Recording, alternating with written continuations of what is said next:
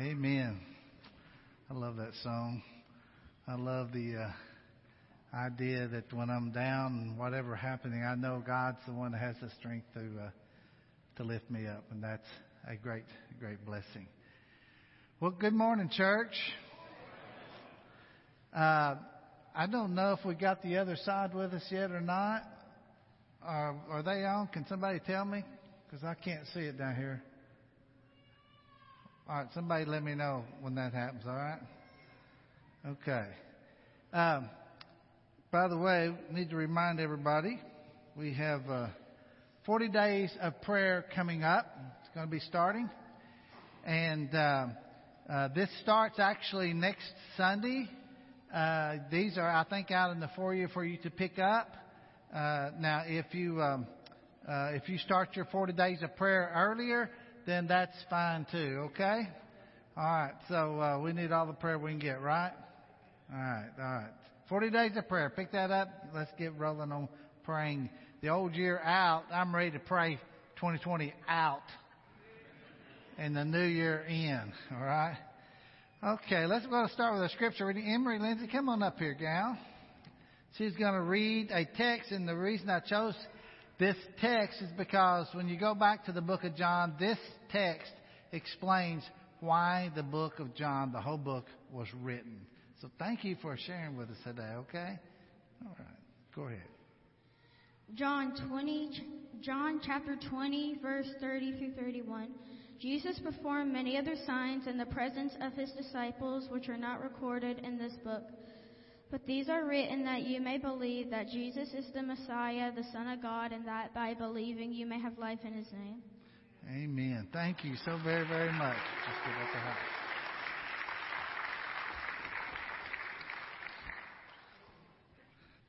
Thank you so much.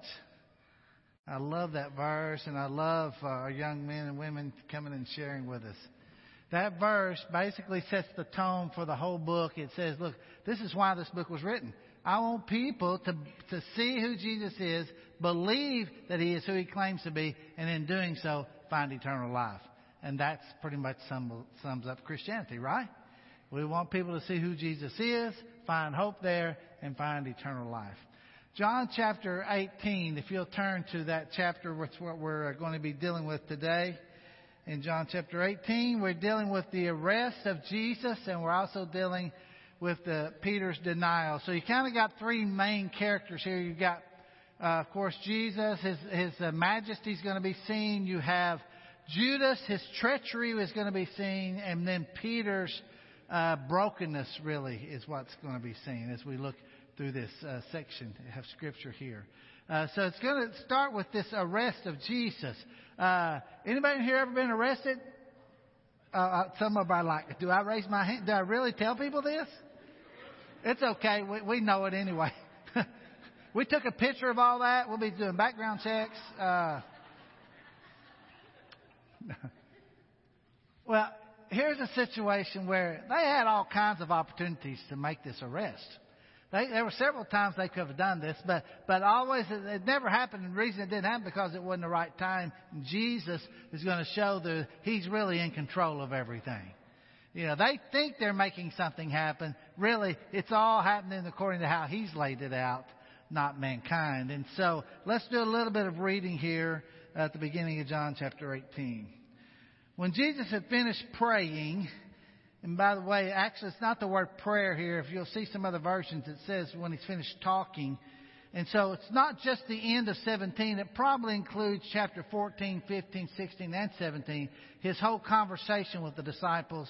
I'm leaving you. I don't want you to be troubled at heart. I want you to bear fruit. All these things I think are involved.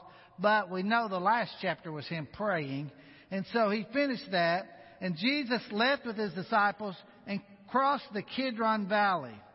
On the other side, there was an olive garden, and he and the disciples went into it. Now, let's break down that couple things first of all. He tells us here when this happened, the writer did, for our purpose, I believe. And also he tells us here where it happened, the geography of it. Now, the Kidron Valley or ravine actually was a big drop-off area where in the winter rains flooded through there, but in the summer it stayed dry most of the time. There was a little wadi or a little creek there. It was right there up above it was the temple area where they sacrificed the lambs. And so the blood of the lambs would run into the bottom of the ravine and through the creek, which sometimes they called it the Black Wadi or the Black Creek. And that's where the blood would run across. And isn't it ironic that the Lamb of God is going to cross this ravine where blood had come many times to walk up the mountain to this garden. A garden, he says, that they've gone to a whole lot. He comes there often. Let's keep reading. On the other side there was an olive grove, and he and his disciples went into it. Now Judas, who betrayed him, knew the place because Jesus had often met there with the disciples. So Judas came to the grove, guiding a detachment of soldiers and some officials from the chief priests and the Pharisees. By the way, a detachment was a large number of soldiers, sometimes up from 600 to 1,000. Now, I don't know that he brought the whole detachment. Most guys think that he brought 200 to 300, 400 guys with him. This is not just a few people that's coming with this commander, as well as the police of the temple and these chief priests. So they were carrying torches, lanterns, and weapons. Jesus, knowing all that was going to happen to him, went out and asked them, "Who is it you want?" "Jesus of Nazareth," they replied. "I am he," Jesus said. And Judas the traitor was standing there with them. And when Jesus said, "I am he," they drew back and fell to the ground. Let's get this first scene. So Jesus takes his disciples, they go to the garden, and there at the garden, it's an intimate place. It's a place where they've been together. It's a place where they've had fellowship, communion together. It's a place where they've shared a meaning of life together. It's a kind of a retreat area for them. So the disciples are very familiar with it, and this is where Judas lines up this betrayal. I mean, it's bad enough he's betraying the one he's been around the last 3 years. But to betray him in the very place that he also had intimacy with this man. Think about that. The treachery of his heart. And it says he guided these guys. Now that's a little ironic too, isn't it? That the only disciple that was lost was the one that was being the guide to those that would arrest him. And they came, it says, with torches and lanterns. They came in dark with torches and lanterns to arrest the light of the world. And they came, he says, with weapons to arrest the Prince of Peace. The one that never did any violence to anybody. And yet there's this crowd now. They all come up here. And when they come up to Jesus, they find him there. Judas, he's separated off now. He's back over here just standing with the guys that are going to capture Jesus, right? He stood with the wrong crew. A little lesson in that, by the way.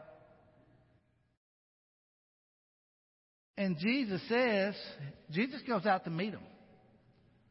And he says, "Who is it you want?" They said, "Jesus of Nazareth." And then he replied this in the Greek. Ego eimi. Ego eimi. It's the same term in John 8 when they were accusing him and talking about Abraham. And he said, "Before Abraham, I what? I am." It's the same when in Exodus when Moses was going, "Who do I tell the people of God? Who do I tell sent me?" And God said, "What? I am." Remember all the I am statements of the book of John? I am the resurrection and the life. I am the way, the truth, the life. I am the good shepherd. And they said, "We're come to find this Jesus of Nazareth." And here he steps forward and says, "I am he. I am. Ego eimi." And when they said that, I don't know if it was the force of his majesty or if it was their familiarity with the history of what he claimed and who he claimed to be, but they fell back and went to the ground. All these soldiers and strong and violent people who are come there to capture the creator of the universe, they come there to get him, and all of a sudden, when he says that one statement, they back up and fall to the ground. Oh, if that could have only been their consistent position. It's almost like there's another opportunity for grace here.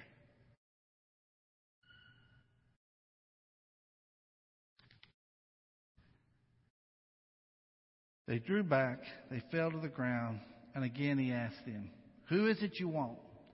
And they said, "Jesus of Nazareth, I told you that I am he." Jesus answered, "If you're looking for me, then let these men go." So they've got them all surrounded, right? But remember in the earlier chapter what Jesus even prayed, "Father, protect them." And earlier he made a promise, "I will protect my own." This happened so that the words he had spoken would be fulfilled. "I have not lost one of those you gave me."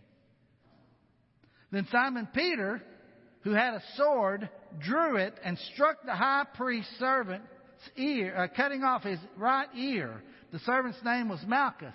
Now, I often thought about this. Now, so they're all gathered up. Look, there's a big crew of them, right? And there's soldiers, and there's the temple police. They're all gathered up there. They're going to capture Jesus. And old Simon, he's full of zeal. He pulls his sword, and he's like, I'll take them all on. You know, bring it on. I got you, Jesus. I got you covered. And he cuts off the guy's ear. Now, either he was an incredibly skillful swordsman, or he was terrible and missed the whole head. I'm not sure exactly how that happened. But I'm sure it shocked Malchus. This guy, even, he got made famous there in the garden by getting his ear cut off, right? Now, the other accounts tell us what Jesus did. Jesus picked up the guy's ear and put it back on, healed it. Boom, just like that.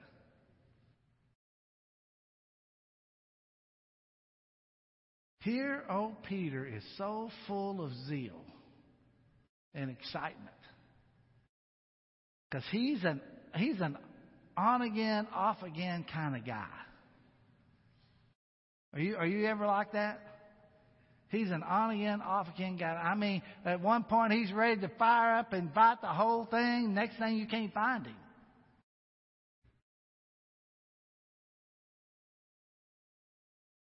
Jesus commanded Peter, "Put your sword away. Shall I not drink the cup the Father has given me?"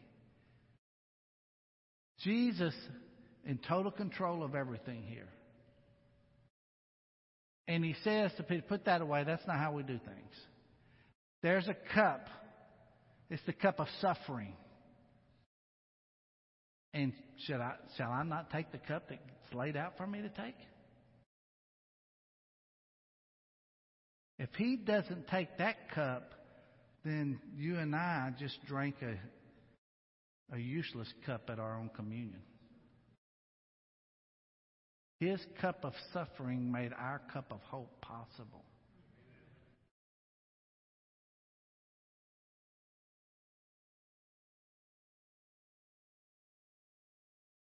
Then the detachment of soldiers with its commander and the Jewish officials. By the way, the word commander here in the Greek, it's a commander of 1,000 men. He doesn't have all 1,000 of them there necessarily, but that's this guy thought it was worthwhile to come out here and be a part of this. This commander, because it was Passover time. They have extra police out expecting something to happen, and this commander, pretty high up, he comes and is going to kind of oversee this thing. So its commander and the Jewish officials arrested Jesus, and they bound him and brought him first to Annas, who was the father-in-law of Caiaphas, the high priest that year. Caiaphas was the one who had advised the Jews that it would be good if one man died for the people. By the way, earlier you find out that Caiaphas actually had prophesied that Jesus would die for the world. Simon Peter and another disciple. Now, we're not told who this other disciple is, but most people think it's John. And John had a little bit better connections in the town and the city and a little bit wealthier situation than some of the rest of them. Because here's why. It says, other disciple who was known to the high priest, so he has a relationship there. He went with Jesus into the high priest's courtyard, but Peter had to wait outside at the door. Now the other disciple who was known to the high priest came back, spoke to the girl on duty there, and brought Peter in. You ever had that happen? You go somewhere with one of your fancy friends and they get in and you can't? All right? That's kind of what happened, you know. It's like you want to say, hey, I'm with them. And they're like, oh, no, you're over there. You get over there where you belong. You little people, right? So for whatever reason, if it is John, he gets in. He goes in to see what's happening here with Jesus. And Peter, he can't get in the courtyard. But John, he pulls a little weight. And so John goes over there and tells the young woman there, spoke to the girl that was on duty, and said, and brought Peter in. You're not one of the disciples, are you? The girl at the door asked Peter. And he replied, oh, I am not.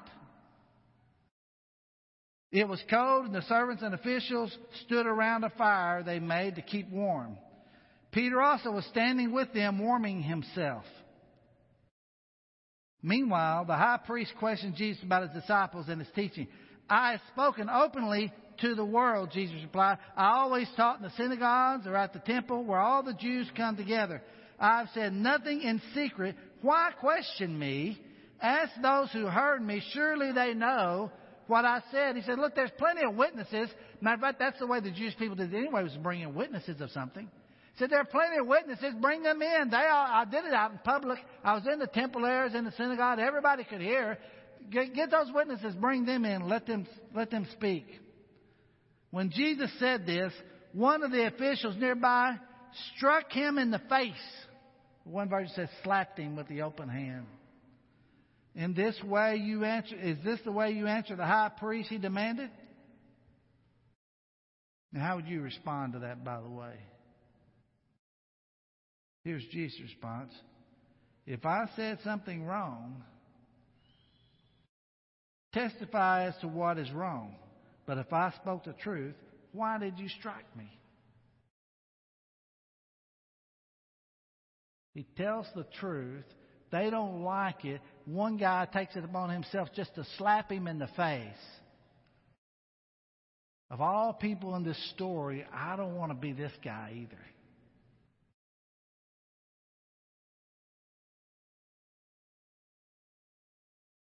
Then Annas sent him, and still bound, to Caiaphas, the high priest. As Simon Peter stood warming himself, he was asked, you're not one of the disciples, are you? And he denied it, saying, I am not. Then one of the high priest's servants, a relative of the man whose ear Peter had cut off, challenged him. Now, of all things, you go there, you cut this man's ear off in the garden, you show back up at the courtyard, you're warming yourself by the fire, and who's there? His cousin. You just can't get away with anything, right? You ever do that? You ever show up somewhere you think nobody around there is going to know you, and all of a sudden somebody hollers your name? I was in, I forget the name of the pharmacy. It closed down. It didn't close down because I was in it. I mean, it just closed down. Anyway, I was in this pharmacy with Bill Angeli. We went to pick something up, and I went to get in line. It was around the holidays. I went to get in line, and there was somebody in front of me, and they recognized me. I thought I recognized them. I wasn't sure. Oh, they knew me. They called me by name. They turned around, and they had some liquor with them.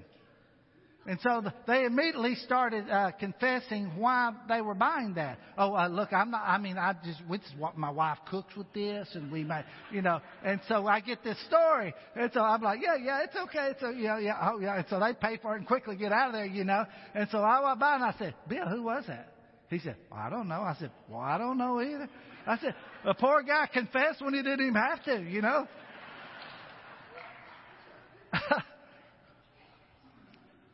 Somebody knows you.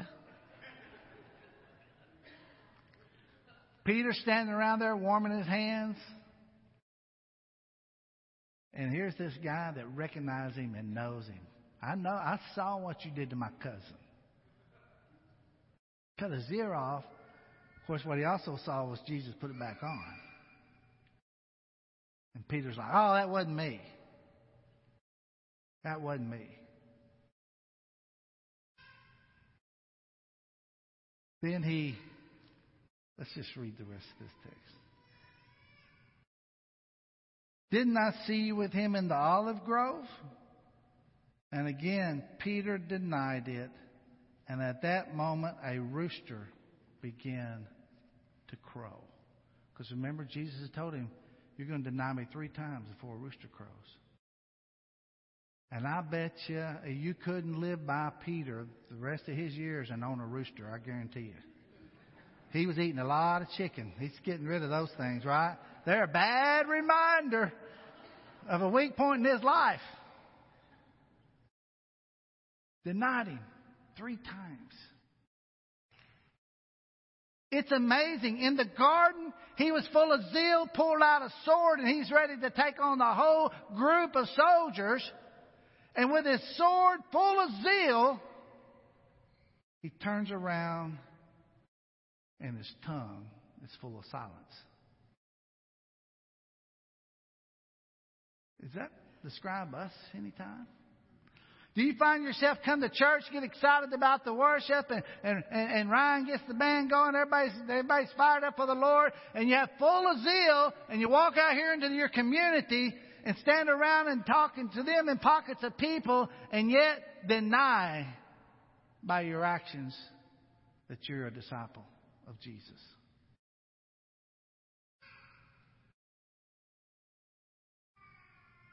Judas's treachery, a lost man guiding men with torches to find the light of the world, is a terrible scene. The majesty of Jesus making them fall down on their knees and showing who He is, protecting His own, saying, I love you. Look, by the way, He's still protecting you too. And then Peter's denial.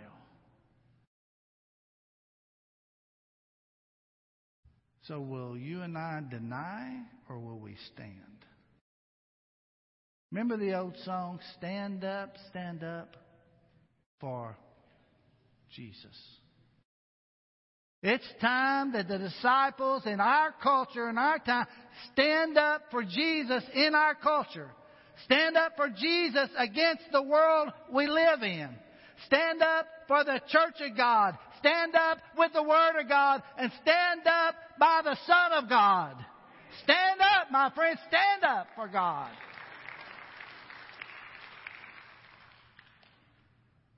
I don't want to be where every time I hear a rooster crow, I think of my weakest point in life. Now, the greatest thing is redemption because of Jesus. Turns around and uses this very one who was silent that night to preach the gospel in Acts 2 that started the great adventure of Christianity. He turned his life around, and He'll turn yours around too. Father, we love You. We need You desperately. We need courage to stand up. We need courage to be the light and salt You want us to be. Father, forgive us for forgetting the power of the blood of the Lamb, the light of the world, the Prince of Peace. In the middle of this old world that we live, we desperately need disciples, Father, that are brave, but more than brave, that are dependent on You. For it's not our bravery or lack of it that will make great things happen in the kingdom. It's our faith and trust in You as You are active in the kingdom through our weaknesses. As You take frail humanity, people You've called to be disciples, and turn the world upside down. You did it once, and we ask you to do it again. In Jesus' name we pray. Amen.